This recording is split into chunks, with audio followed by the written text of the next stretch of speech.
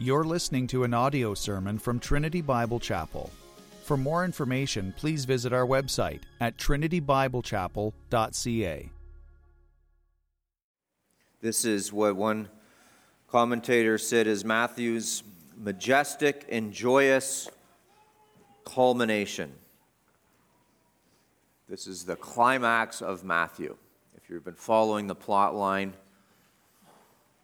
since I started in before Christmas 2017, and here we are, we've finally reached the high point of Matthew today. So it's been a slow, steady climb, and now we have arrived. Matthew 28, verses 1 through 10. Now after the Sabbath, toward the dawn of the first day of the week, Mary Magdalene and the other Mary went to see the tomb. And behold, there was a great earthquake, for an angel of the Lord descended from heaven and came and rolled back the stone and sat on it. His appearance was like lightning, and his clothing white as snow. And for fear of him, the guards trembled and became like dead men. But the angel said to the women, "Do not be afraid, for I know that you seek Jesus, who was crucified. He's not here, for he is risen, as he said. Come, see the place where he lay. Then go quickly and tell his disciples that he is risen from the dead. And behold, he is going before you to Galilee. There you will see him. See, I have told you." So they departed quickly from the tomb with fear and great joy and ran to tell his disciples. And behold, Jesus met them and said, "Greetings." And they came up and took hold of his feet and worshipped him. And Jesus said to them, "Do not be afraid. Go and tell my brothers to go to Galilee, and there they will see me."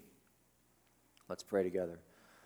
God in heaven, we pray now that the word of God has been read for your blessing upon it. We pray that you would strengthen us, you'd give us understanding and wisdom, you'd encourage the hearts of your people today.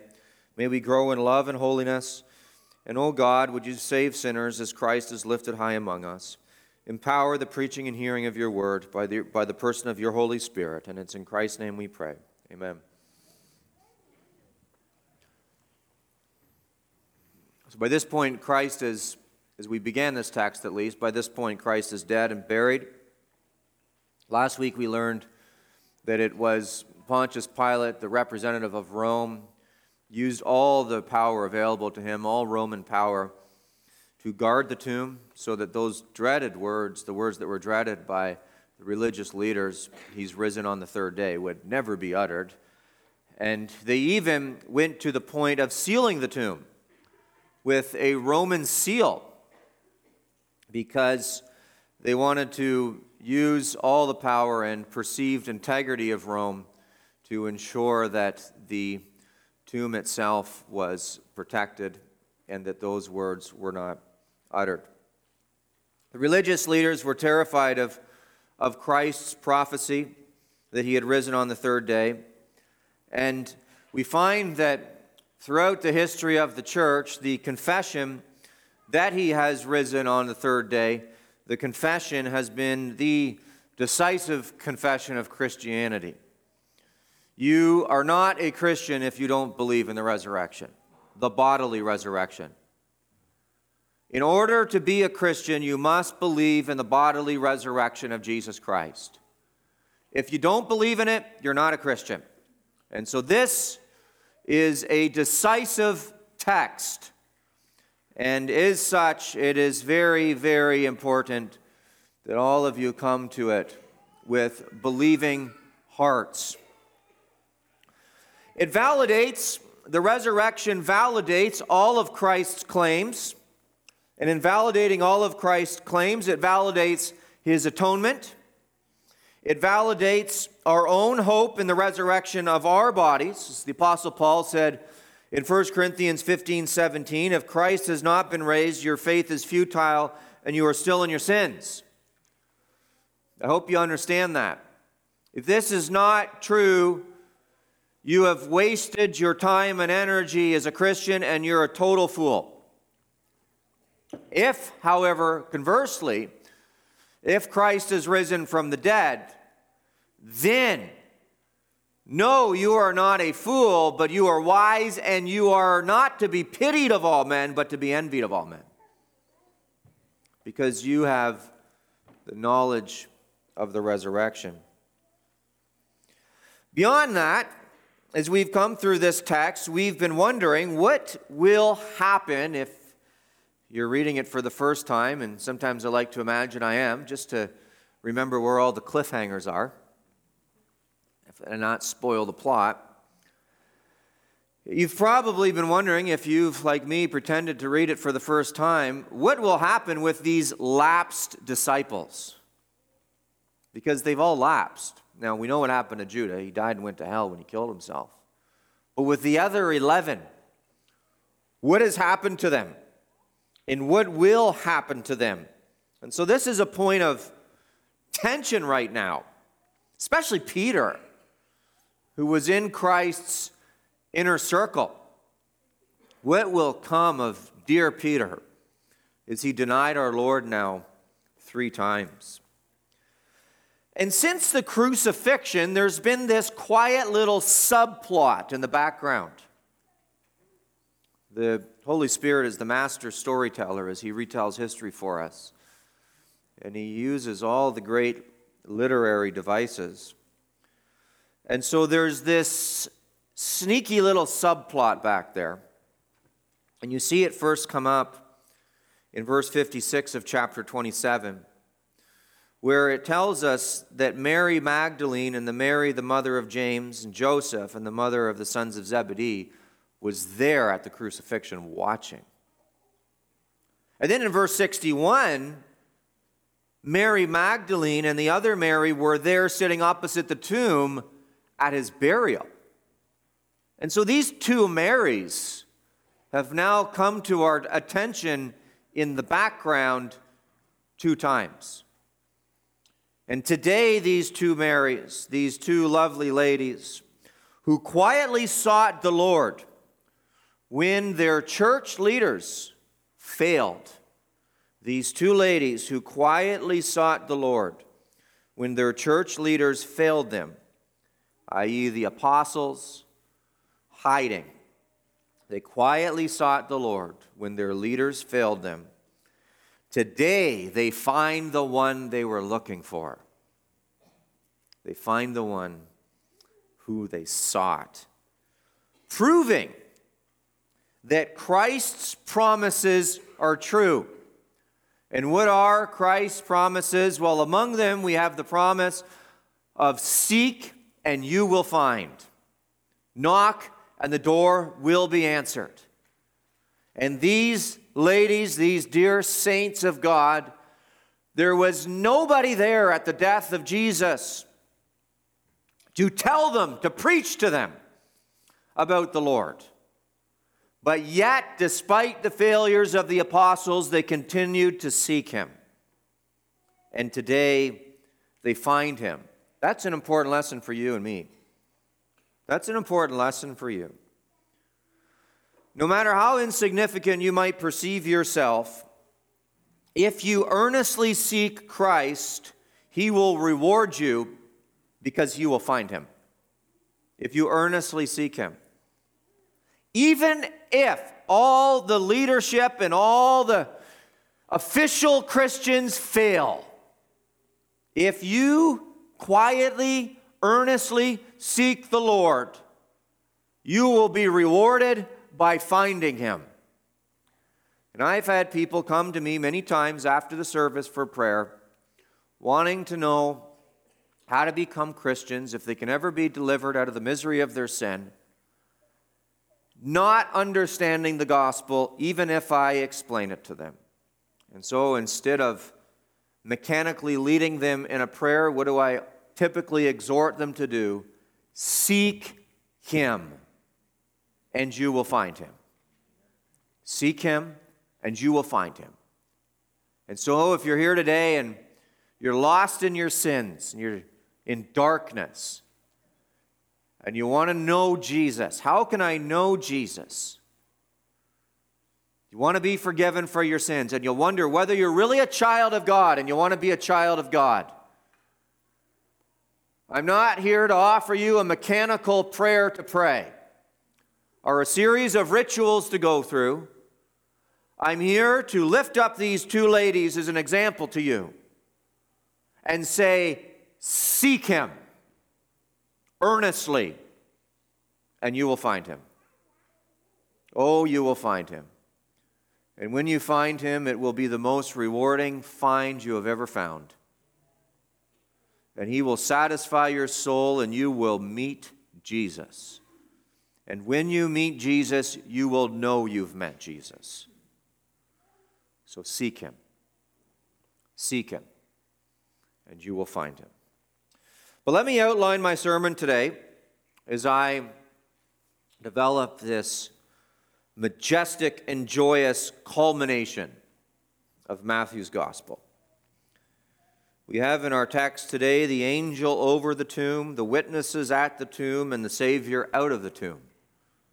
That's easy to remember, isn't it? If you get lost, that's easy to remember. The angel over the tomb, the witnesses at the tomb, and the Savior out of the tomb. Let's talk for a moment about the angel over the tomb. Two ladies visit Jesus in verse 1 of chapter 28. Now after the Sabbath, toward the dawn of the first day of the week, Mary Magdalene and the other Mary went to see the tomb. They visit the tomb. They go to seek Jesus. You have to understand that the world has turned on Jesus. The Roman government has turned on him. They killed him, crucified him. The Jewish leadership and the angry Jews of Jerusalem, they demanded that he be killed, and the Jewish leadership turned on him and accused him of blasphemy and treason. The disciples have all fled, so there's no church leadership left. If you want to see it as the early nascent church, there's no church leadership to be seen. Everybody has turned on Jesus except a small little few who are starting to emerge here and there in the darkness. And these women who seek him, Mary and Mary Magdalene, emerged first seeking him at his crucifixion when everyone else forsook him, among whom were Mary Magdalene and Mary, the mother of James and Joseph, the mother of the sons of Zebedee, there at the cross, watching, seeking the Lord. And then they emerge again, as I noted, at the funeral of Jesus, when he's buried. And what does it say? But in verse 61, at the burial of Jesus with Joseph of Arimathea there, Nicodemus, two members of the Sanhedrin, burying Jesus. Who was there is the congregation of the funeral? Verse 61, Mary Magdalene and the other Mary were there sitting opposite the tomb. And so we notice that the two Marys have now emerged yet again. And in emerging yet again, this time, the last time we saw them was on the Friday. Well, this is the Sunday, the first day of the week, the day after the Sabbath, we see in verse 1. Now, after the Sabbath, toward the dawn of the first day. And so the Jewish calendar was structured around the Sabbath day. Jesus was was crucified and buried on the day before the Sabbath. The religious leaders secured the tomb with the Roman guards and the Roman seal on the Sabbath. And Mary Magdalene and the other Mary go visit the tomb the day after the Sabbath, or just at the crack of dawn. It's early morning, and isn't that a beautiful picture?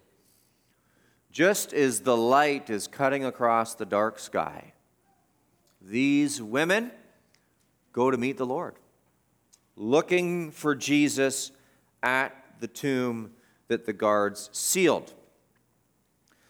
But not only are these women at the tomb, but so is somebody else, and that somebody else, or others, I guess you could say, not just somebody, are the Roman guards. The Roman guards are there guarding the tomb.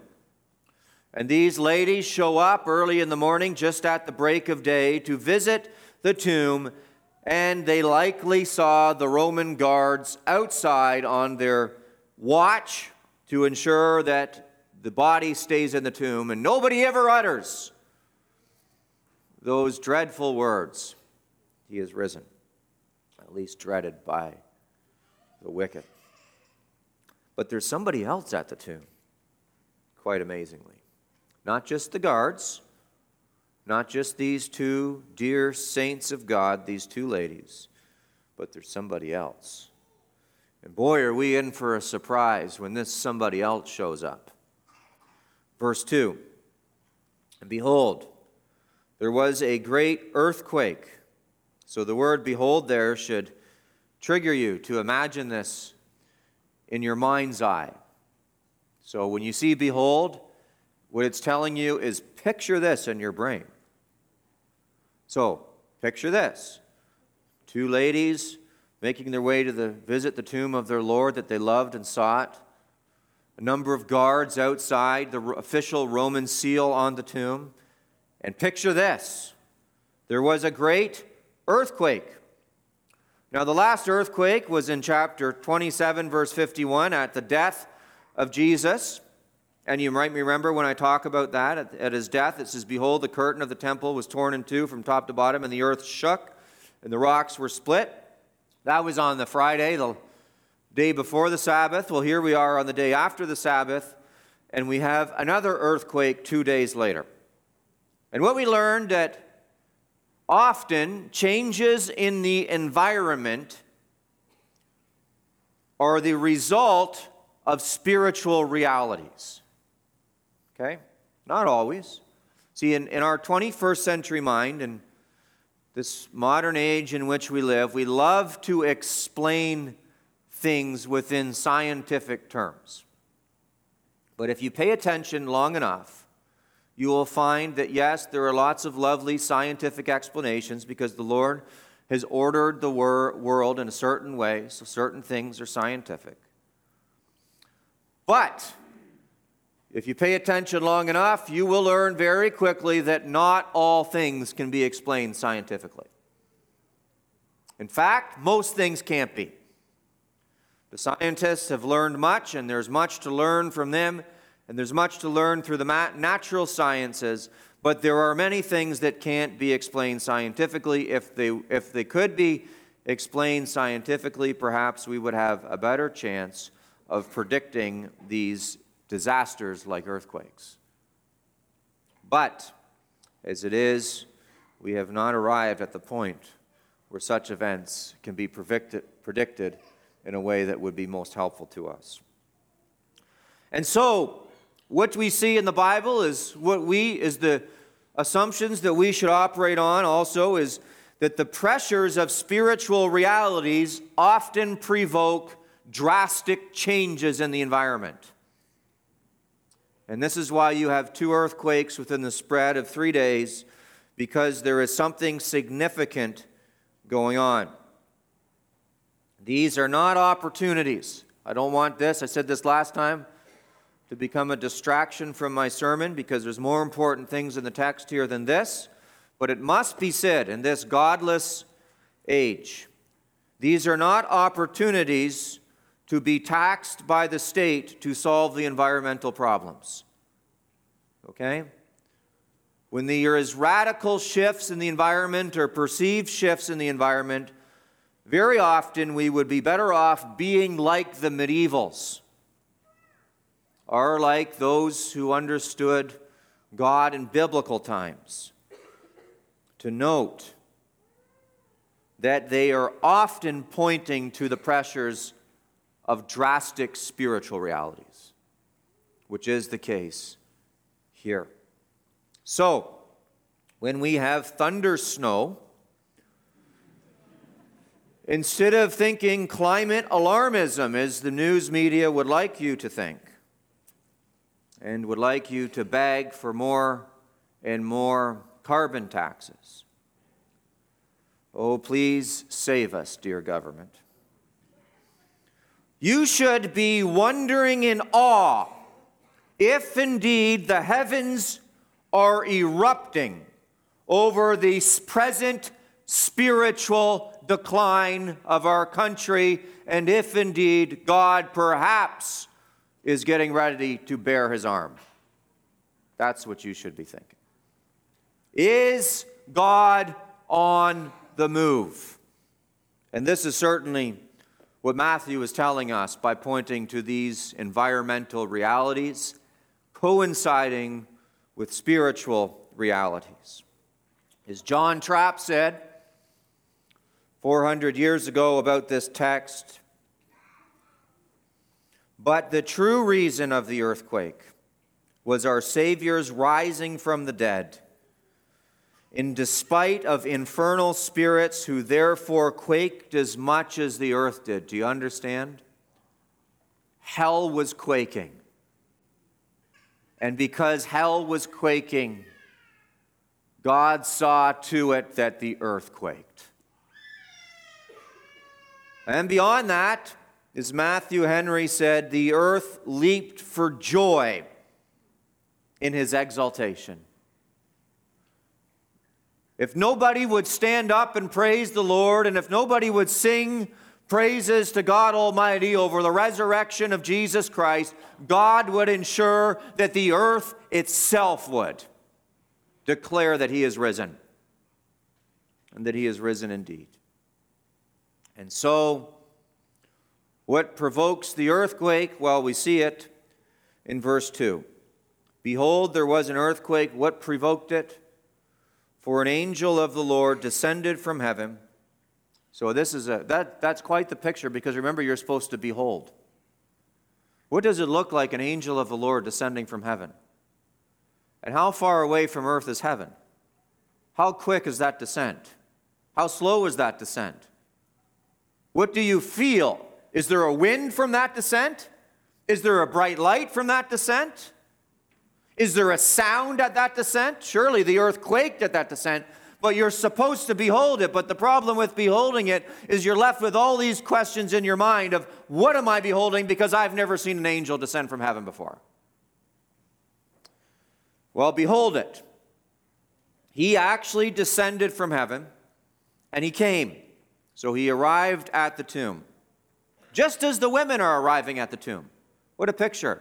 And just as the guards are on their little patrol, with all the power of Rome, making sure that those words are never uttered, He is risen.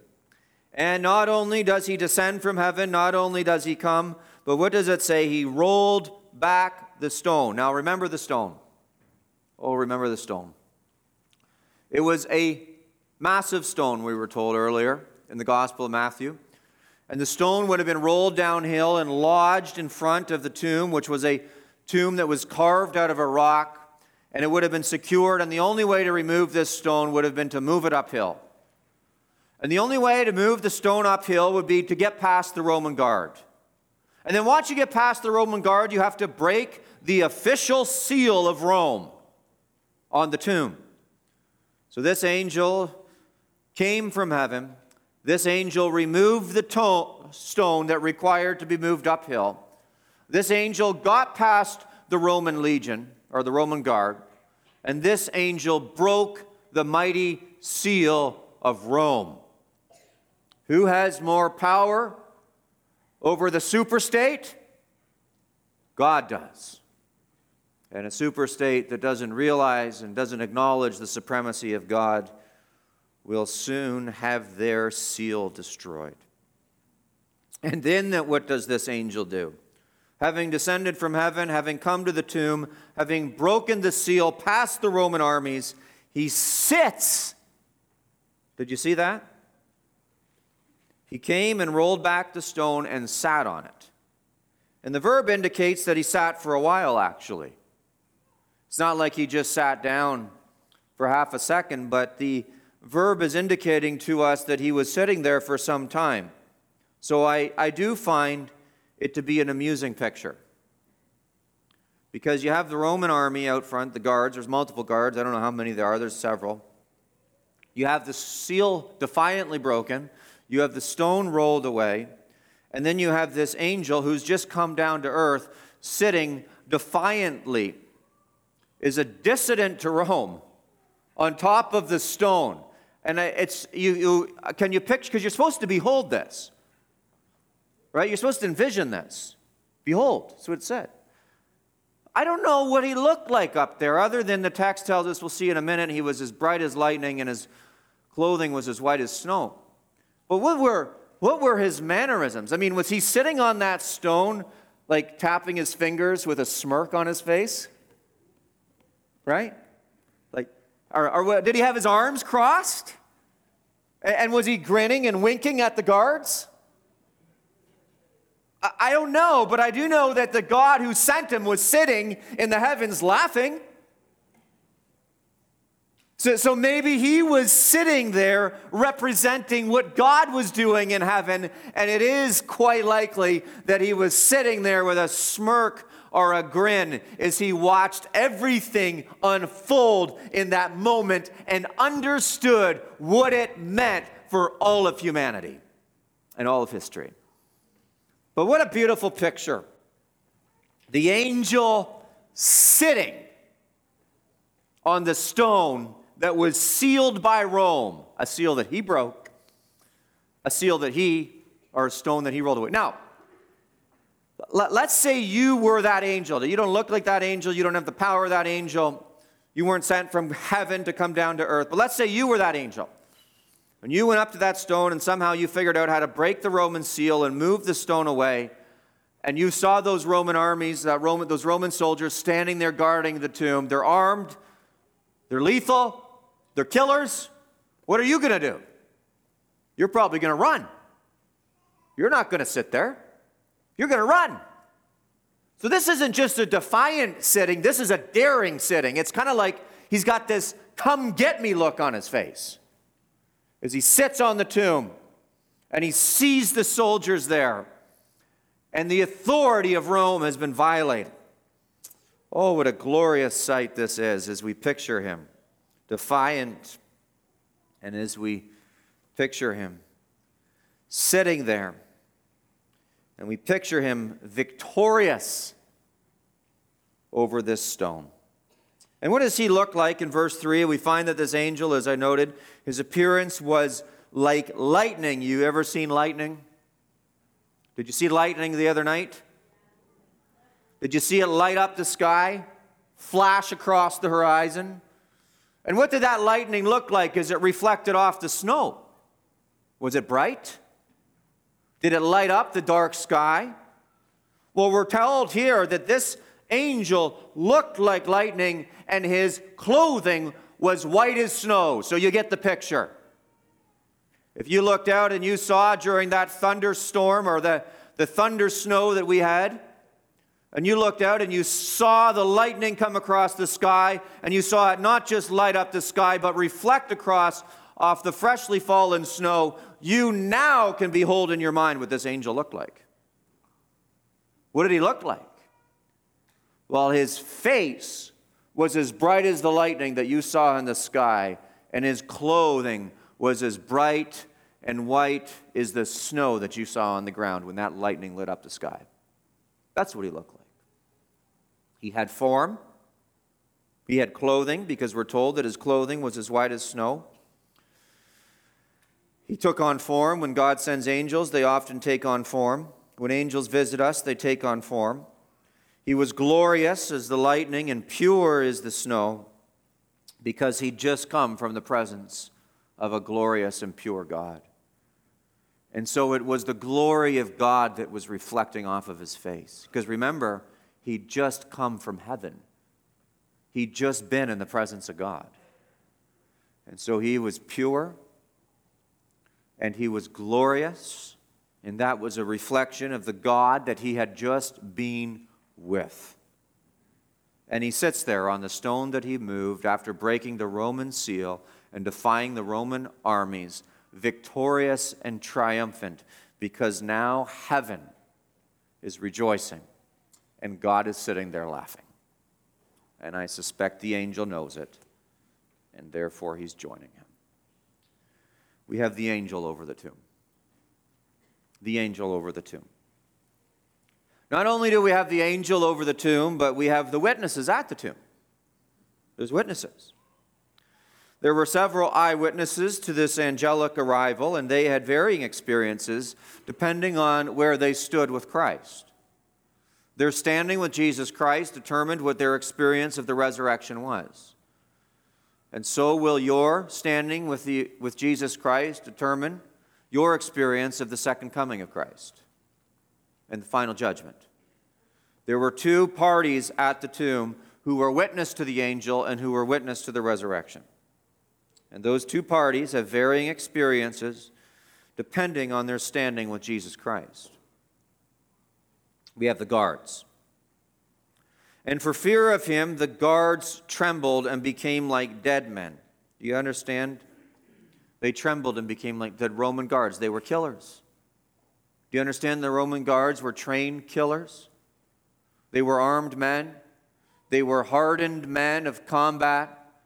They'd think nothing of killing. They'd think nothing of nailing a man to the cross. They were programmed to obey orders. They were crass and they were rude and they were vulgar. And at the sight of the angel, the alive guards became dead, while the dead Christ became alive.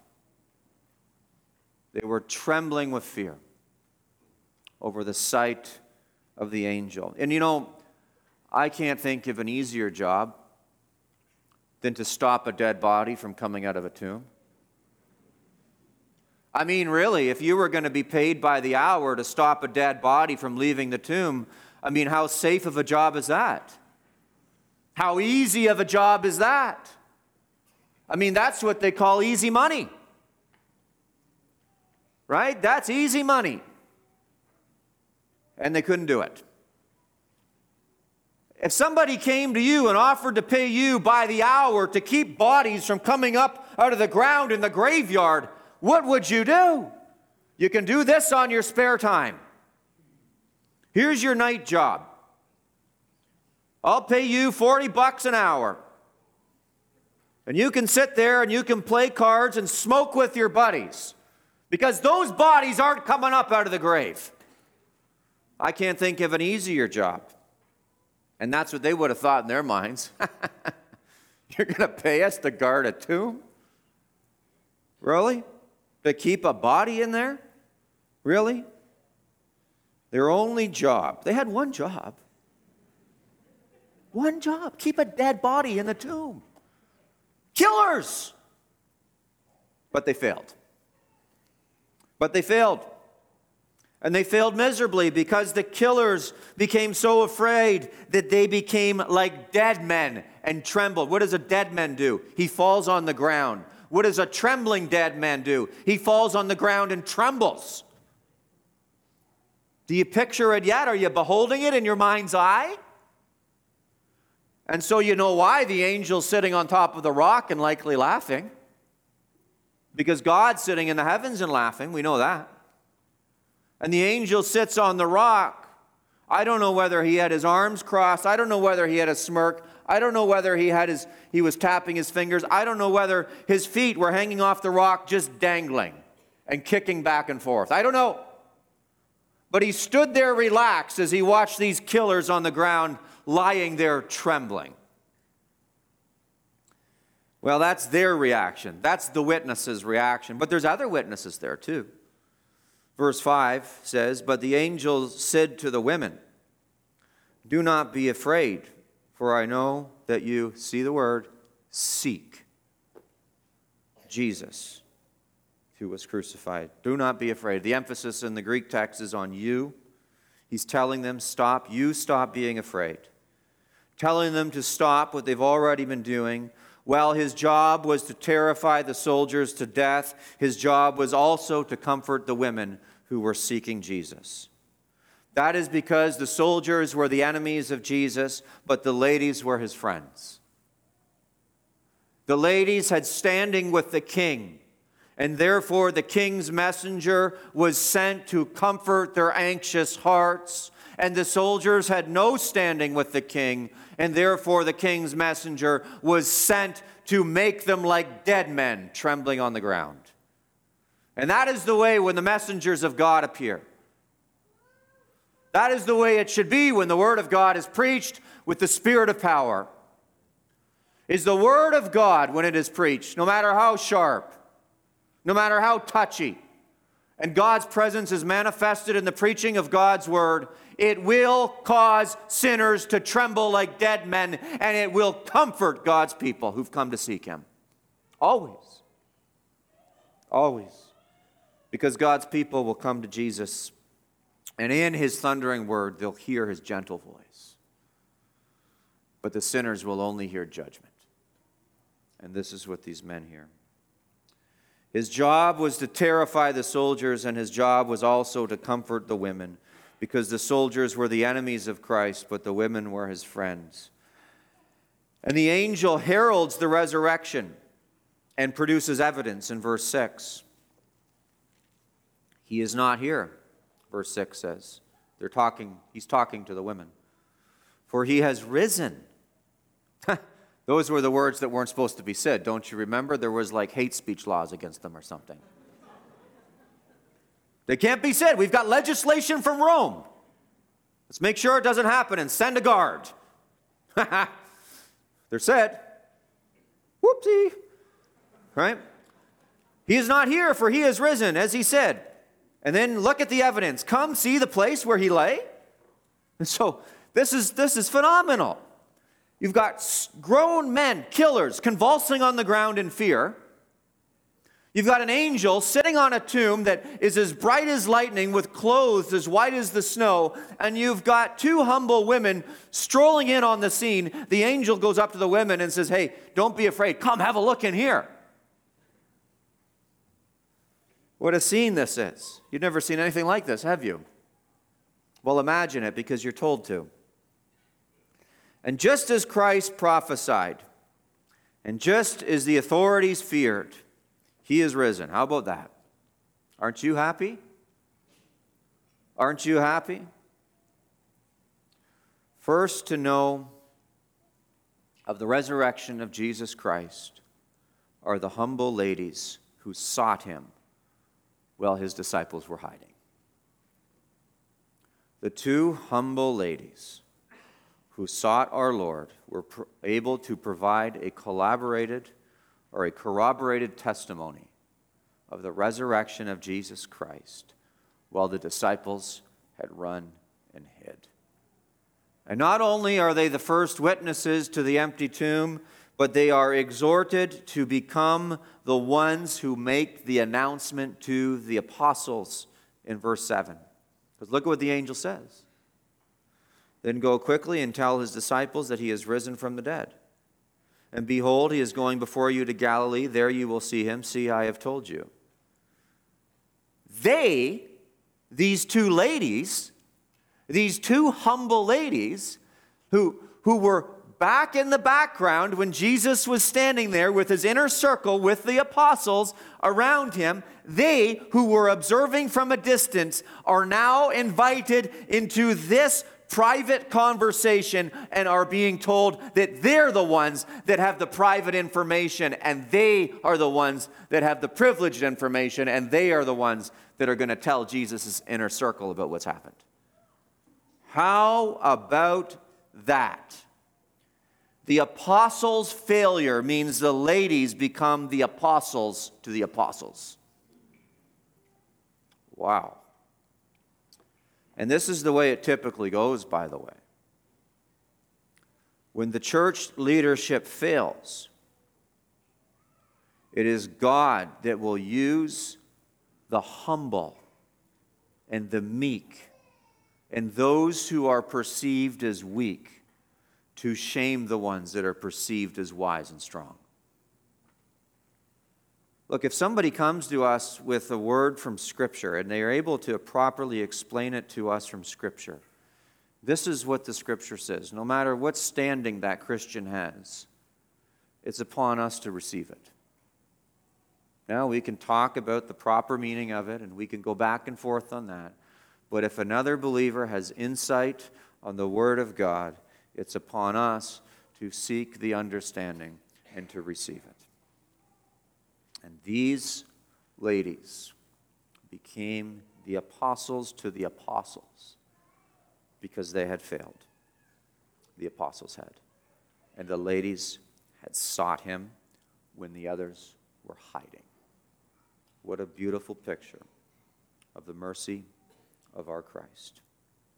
And not only are they to announce the arrival or the resurrection of Jesus Christ to the apostles and to go and tell them what has happened, but they are promised that they will see him. Right now they've only seen the angel, but they're to go to Galilee and they're to see him. What is it, 7? Or what does it say in verse 7? And behold, he is going before you to Galilee, and there you will see him. See, I have told you. There's sweet memories of Galilee. In fact, in chapter 26, verse 32, Jesus, predicting his death and resurrection, said to his disciples, "But after I am raised up, I will go before you to Galilee."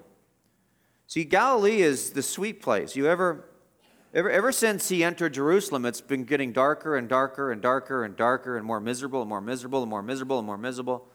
It goes from bad to worse, and just when you think it can't get any worse, it gets worse yet. Right? You have Jesus taking on the Pharisees. The Pharisees are attacking Jesus. You have the plot to crucify Jesus. You have the falling away, the lapsing of the disciples and the apostles, the self-murder of Judas. And it goes on and on and on and gets worse and worse and worse to the point that Jesus dies and he's abandoned. But now Galilee, well, that's a sweet memory. That's where the miracles were. That's where the preaching was. That's where he sat us down on the green grass and fed the thousands. That's where we ate with the Lord. And that's where we saw his gentle care for the children and his love of the lepers and him cast out demons and him heal the sick. And the crowds, they flocked not to kill him, but to hear from him and meet him. Galilee. Oh, don't you remember that sweet place called Galilee? And that's what it's triggering in their mind. Yes, Galilee, where the grass is green. Galilee. We get to go back, and the Good Shepherd is going to lead us and gather us on the green grass of Galilee. And so the angels tell these dear women, there you will see him in Galilee, just like old times, ladies. And there the disciples will be.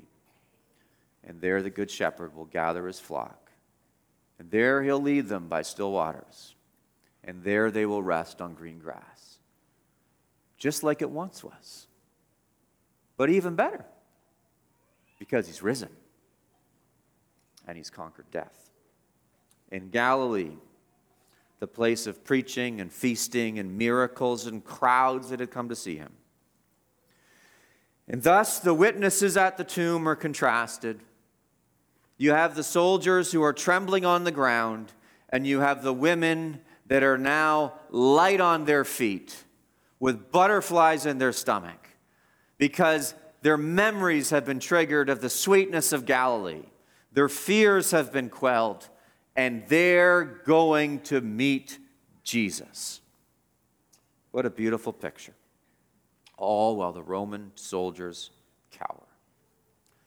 Well, I've talked to you about the angel over the tomb. I've talked to you about the witnesses at the tomb. Now what I want to talk to you about is the most important feature of this morning's sermon, which is the Savior out of the tomb. You've been waiting since, I don't know, like Christmas of 2017 when I started this series. November 2017, you've been waiting for this moment. Are you ready? Because here it is. Everything's now resolved at this moment. It all makes sense by now. And notice the spring in their step, having been told that they'll see Jesus in verse 8. Look at what they do. So, they departed quickly from the tomb with fear and great joy and ran to tell his disciples. So, they're visiting the tomb that's empty. The soldiers are convulsing on the ground. They're looking at an angel that is as bright as lightning, whose clothes is as white as snow, and he's telling them they're going to meet Jesus. Go to Galilee. It's not like they take a moment and keep staring at this guy's face. My, he's bright. That's not happening. And it's not like they're taking a moment just to absorb in the picture of seeing these soldiers convulse on the ground. And they're not taking in the fact that they just walked into the Savior's empty tomb and they see that his linen cloths are there folded. They're not taking in any of that. As soon as he says, go to Galilee where you can meet him, what do? Gone. We want to meet Jesus. Forget about this angel with the bright face. I want to see Jesus. See the love of Jesus in these women? The delight that they have in their Savior? So they departed quickly and they ran. We're told that they still possessed a little bit of fear here. You see that? In verse 8, they had fear, but the joy was greater. There's no modifier on fear, but there's a modifier on joy.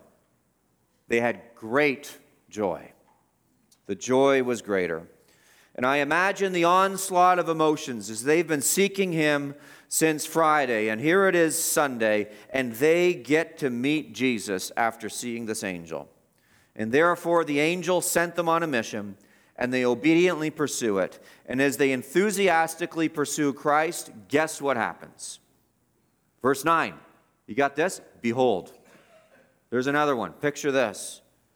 Behold. Jesus met them and said greetings. Could you imagine that picture?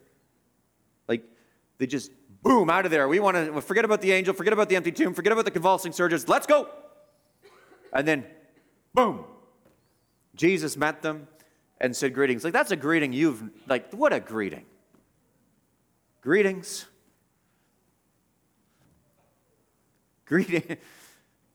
Like, what did their faces look like? The interesting thing in this text is these women never say a word. They don't say a word. They just seek Jesus. They seek Jesus. They worship Jesus, but they don't say anything. And here it is. They meet him.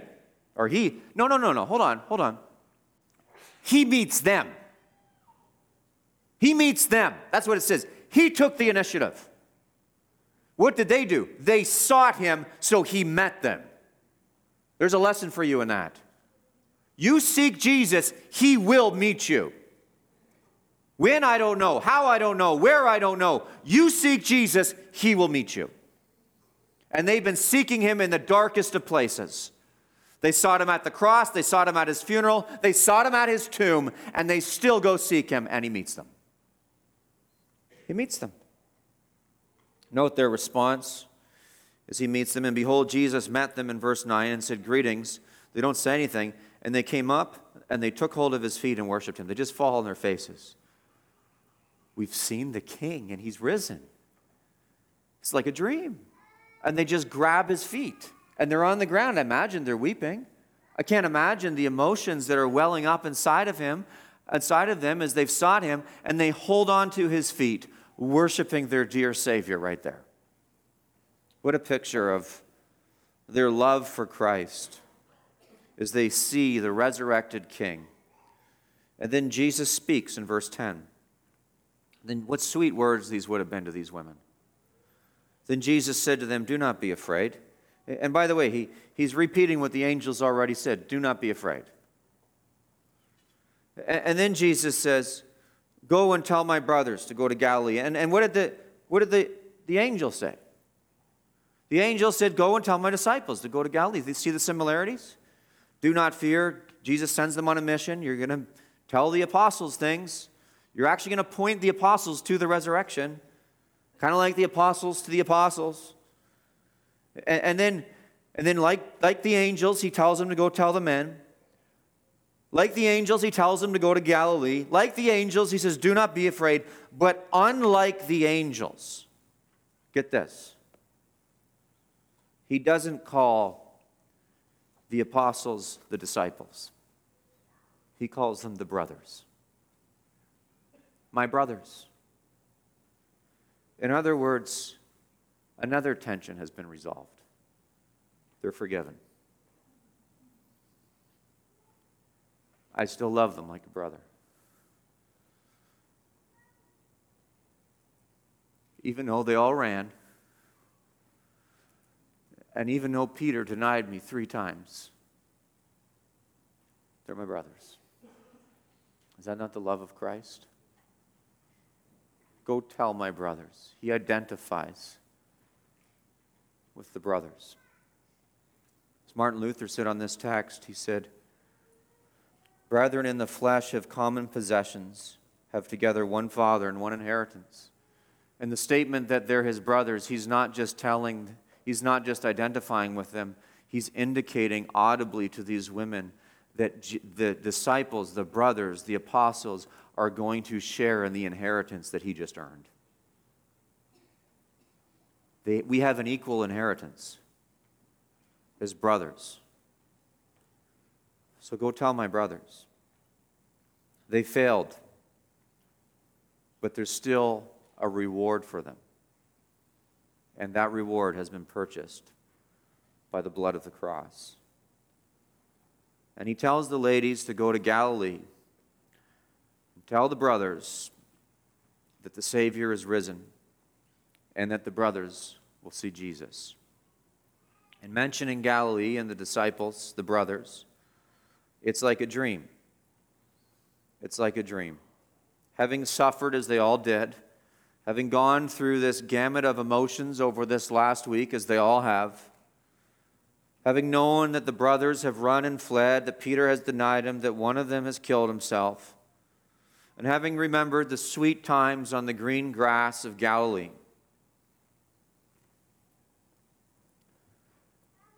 the family is going to be reunited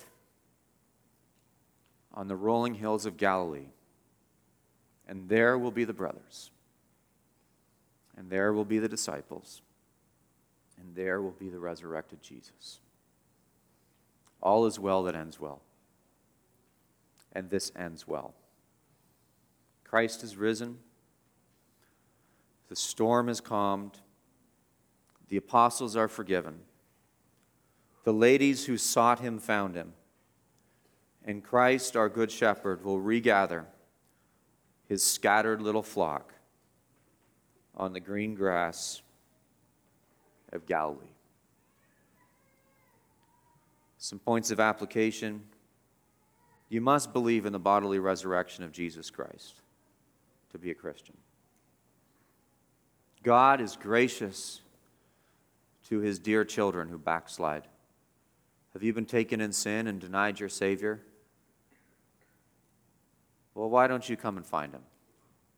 No. Seek him, and he will find you and meet you. And he will regather you with his flock. And he will lead you by still waters in lush pastures. And you'll be able to feast on the green grass that he grows you. And better days are yet to come. The Good Shepherd will gather and unify his people on the grass by still waters, and his elect will come in. And despite the present darkness, all will end well. Because the whole story is about the King that gathers his people forever. The King that brings peace to his people. The King that rewards the ones that seek him in the storm. And the King that forgives the cowards that run when they shouldn't have. The whole story is about the King. And the whole thing tells us, as Jesus told us early on in the story, if you seek him, you will find him. Let's pray. Father in heaven, we thank you for our Lord Jesus, the Good Shepherd who cares for us. And I pray that you would reward everyone here who seeks him by finding him. Oh, Jesus, would you meet with your people? Would you meet us? Would you meet us and lead us to that peaceful habitation that you have for us? When once again we're all together, and we eat with you and we feast with you, and we enjoy the presence of our King who is over all. And it's in Christ's name we pray.